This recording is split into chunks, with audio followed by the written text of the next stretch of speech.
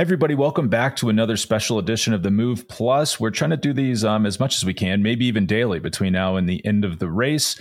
We're talking about stage 13 from Formigal, finished atop, went across the border into France, finished atop the Col du Tourmalet, the famous climb, probably one of the hardest parcours of the season. I'd say it was basically all climbing and descending, almost no flat whatsoever. A lot of incredibly steep gradients. The big headlines from the day: Jonas Vingegaard wins, the two-time defending Tour de France winner. Sepp Kuss gets second, Primož Roglič third. A Jumbo sweep on the stage podium, and they now sit 1, 2, 3 in the overall. Kuss still has the leader's jersey by 137 over Roglič and 144 over Jonas Vingegaard. And then the other big headline is the complete implosion of Remco Evenepoel. And this episode is brought to you by Manscaped. When what a perfect time, considering they're donating another $25,000 to the Testicular Cancer Society to help raise awareness and to fundraise for a good cause. The leaders in below-the-waist grooming partnered with the Testicular Cancer Society to remind you to check your golden nuggets this month for anything not so golden. And while you're down there, shave your balls while you save your balls. Support a good cause and go to manscaped.com and use the code LANCE to get 20% off plus free shipping. And make sure to spread the news and tell your buddies to check themselves.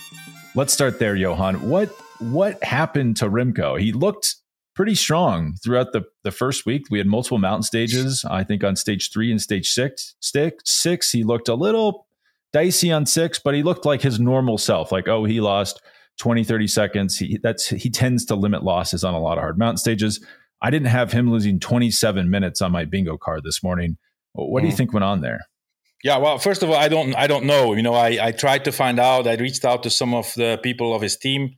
No illness, nothing specific, apparently. And also, he said, there's no explanation. It's just a bad day. No power. The reservoir was empty. I was really surprised to see that he got in trouble when there was at least 50, 60 riders left. And it was, there were a few attacks, but it was basically the domestique setting the tempo. So obviously there was something wrong.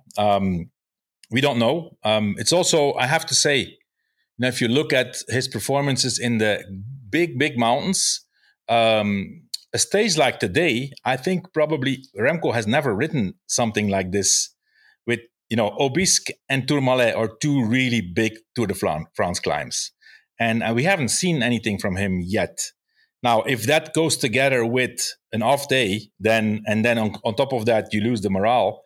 The 27 minutes, that's insignificant. You can't really read anything out of it because, once you're dropped, then he knew his Vuelta was over, so he won't insist, right? But a bad day like this is definitely a problem. And I don't think we have ever seen such a bad day, but we've seen already weaker moments from Remco Evenepoel in the past. As I said, I don't really know the exact explanation, but I remember that I said before the Vuelta, there's one concern I have with Remco, and that's, the Tour of Spain is 3 weeks long, and he is already 3 or 4 weeks on top form. He started the race again in San Sebastian. No, actually, he won the Belgian Championships. Then he won San Sebastian. Then he prepared for the Worlds. Obviously, was top there in the time trial. So compare that to these other guys, to Jonas and Primož and Sepp Kuss and Enric Mas and Ayuso. None of those guys were there. Ayuso was in San Sebastian. That's true, but didn't go to the Worlds, and so. Maintaining a top peak form for such a long time is definitely a challenge. And also, after 10 days in a Grand Tour, you see that, you start to see differences. So it's not my intention, of course, to really, pull him down based on this one day, right? I think we have to recognize that he's an exceptional athlete. But of course, it is a super disappointment. It's a surprise in the first place, and it's a disappointment. The biggest disappointment will be for himself, of course, for his team. But yeah, it's not good. It's not a good sign towards his future as a Grand Tour rider. Because if you have a bad day like this, and somehow I don't know why I have this feeling, is that you have these guys like Jonas and Primoz, they're already established Grand Tour riders, and you kind of know, they're at a level, and they may be one day a little bit less, but they're still there. But Remco, for some reason, I don't know why, I always think, hey, we'll see. Either he's super good or he may be completely crap. Yeah, and that's what happened exactly. today. And we've seen it. I mean, I hate to bring up the Tour. So I think I was mentioning the Tour of Switzerland yesterday, but it's really the only time we've seen him race big HC climbs one after the other. And he has historically struggled at that race. He's not ever really done that well in the GC. He'll be on and off. Sometimes he's getting dropped 2 climbs from the finish. And it is becoming a bit of a habit. You do kind of wonder, is he, let's say he has the career of Alejandro Valverde, a lot of one-day wins, a lot of stage wins, 1 Vuelta a España, 1 Grand Tour win throughout his career.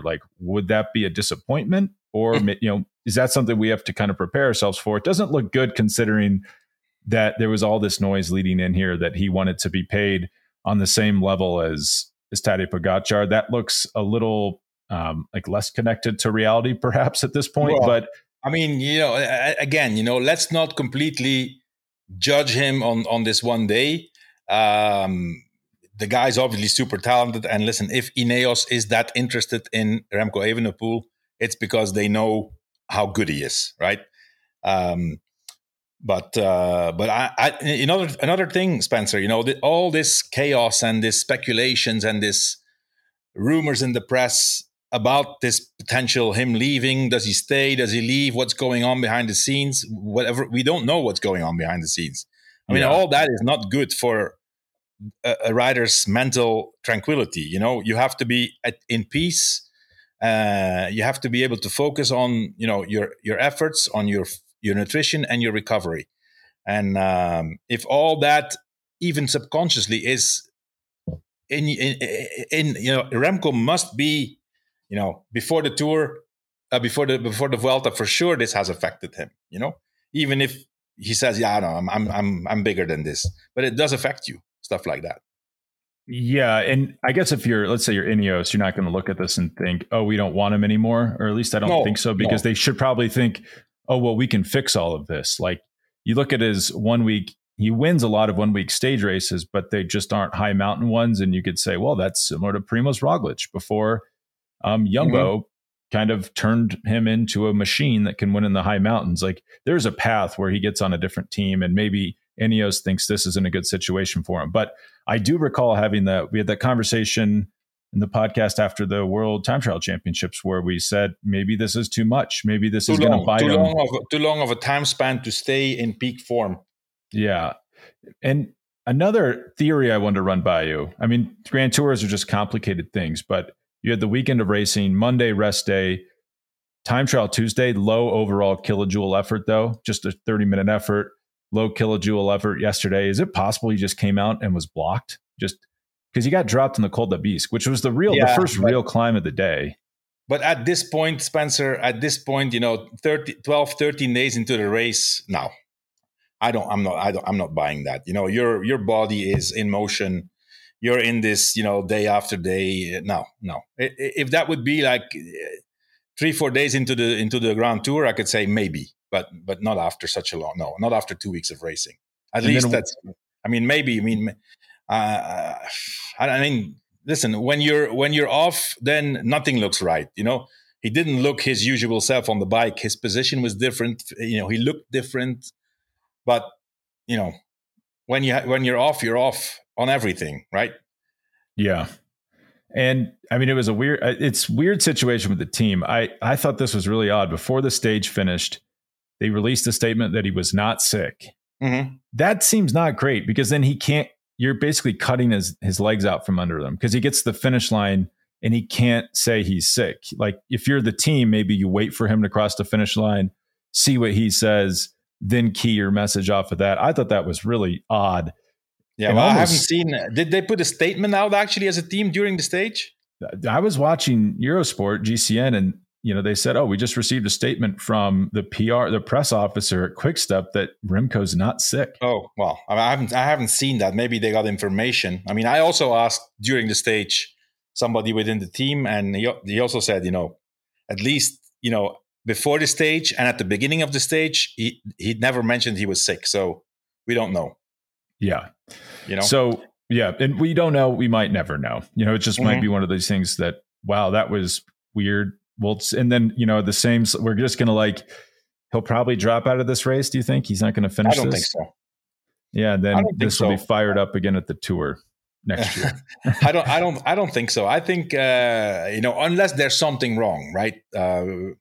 But if he's not sick, I think he's staying, and he's going to try to, go in a breakaway and win a stage probably. Well, he already won a stage, but yeah, that would be the best case scenario. That would be the most fun to watch. Speaking of fun and not fun, it's the Jumbo show from here on in, if we're being realistic. I mean, they showed today. I thought Jonas, we didn't pick him on outcomes. I felt a little silly, but we said he's not on the form of the Tour. I thought he was dangling out there. Yeah, a little bit. He just kind of toughed his way to the win there. Sepp Kuss closed 30 seconds with a less than kilometer length acceleration at the end. I mean, Sepp Kuss obviously looks incredible. Primoz, I thought it was hard to read him on that climb. He had the jersey open. He looked a little bit in trouble, but then he almost catches Kuss by the end and ends up looking pretty good. I mean, how do they play this? Now that they have Kuss so far in front, Roglic, Vindigo about, what is that? They're 7 seconds apart in second and third. I thought they played it pretty well. They didn't want to go too easy on the final climb because they need to get rid of Soler. You don't want to play around with that. Get rid of all those other guys. To me, it looks like they're first of all, I mean, amazing 1, 2, 3 in today's stage. Now also 1, 2, 3 in the GC, and it looks to me like it would be. We're coming to a point now where they're spoiling is with their dominance. Where if they're not finishing 1, 2, 3 now, it's going to be a failure. But first of all, I think it looks really, really good for Sepp Kuss because his situation actually improved today. He had Soler close by. He had Remco at 109. Now he's leading his own teammate with 137, and his other teammate with 144. So if Sepp Kuss can only lose this Vuelta if he has a bad day and cracks and can't follow the attacks of the others, which are Ayuso, Enric Mas. Uitebrooks was really good today. Other than that, I mean, Soler maybe. But other than, I mean, Vlasov is not going to go anywhere. So, I mean, it looks great for Sepp Kuss. I mean, I'm happy we placed that bet yesterday for the GC. Yeah, that swung quite a bit. Any value has been wrung out of that. And we should say, so the closest non-Jumbo rider to Kuss is Juan Ayuso, 237 behind Kuss. But the craziest thing is the fourth place rider, the first non-Jumbo rider is in fourth, almost a minute behind the last Jumbo rider in third.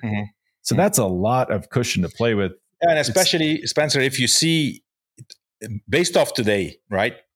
Whenever Mas or Ayuso tried something, they were there, and they were, whenever they could, they tried to drop them, and they did drop them at the end. So I heard this interview of Ayuso. Ayuso feels good, but he says it's so frustrating. I mean, first, we knew they were strong, but you have to pull because otherwise the guy's gone. But then you have Roglic on your wheel, and what are you going to do? I mean, and this is always going to be the same. So yeah, I think it's Sepp Kuss's race now to win. Looks good for him. I think he's going to get more and more confidence. At the end, he dropped everybody except his teammate who was in front. So you could say he was probably the strongest rider in the race, Sepp Kuss. Today, that attack was unbelievable. It kind of looked like Moss was trying to ride him off the back or something, but it really just gave him a better runway. And he even had to hit the brakes because he almost hit a fan. He couldn't quite get through at the front, but he was traveling almost, it looked like twice as fast as the rest of the GC riders.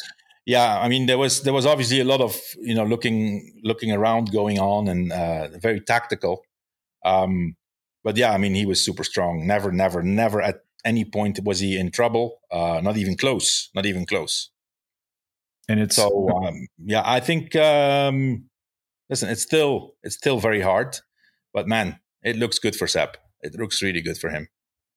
I mean, really good. And it's rare too to have a team that, let's say Sepp Kuss falls apart, just falls off a cliff in the third week. They don't even have to do anything. They just keep riding, and they'll have two guys in contention for the win. I've never seen anything like this.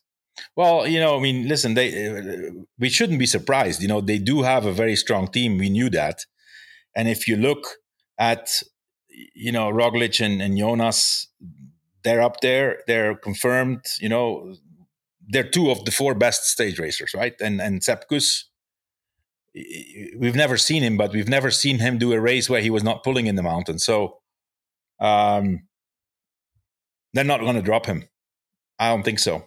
No, I think it would have to be crash like the Tour. Well, I mean, Sepp Kuss can lose if Roglic to me looks really strong, I have to say.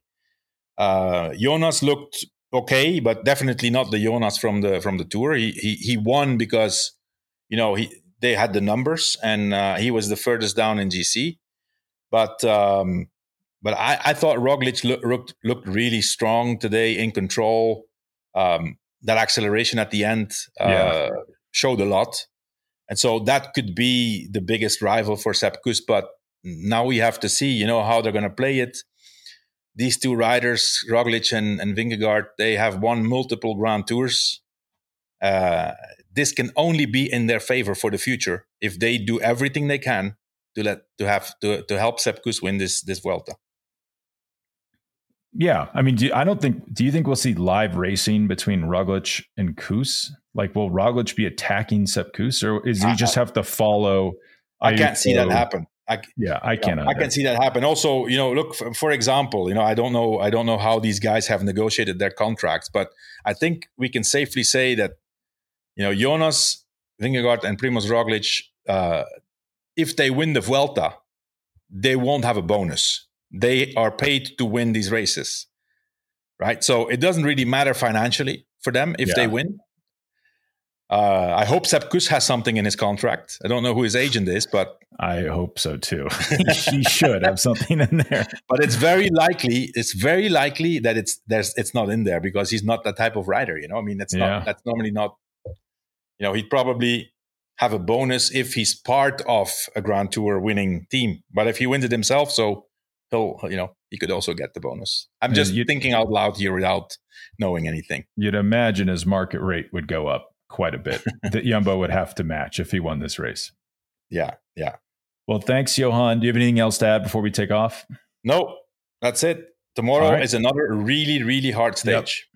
Yep. Yeah, exactly.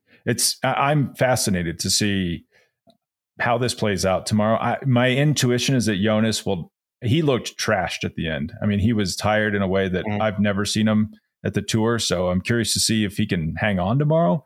Yeah. To see Spencer, this is the Vuelta. It's not the same. This is the Vuelta. And it's completely different.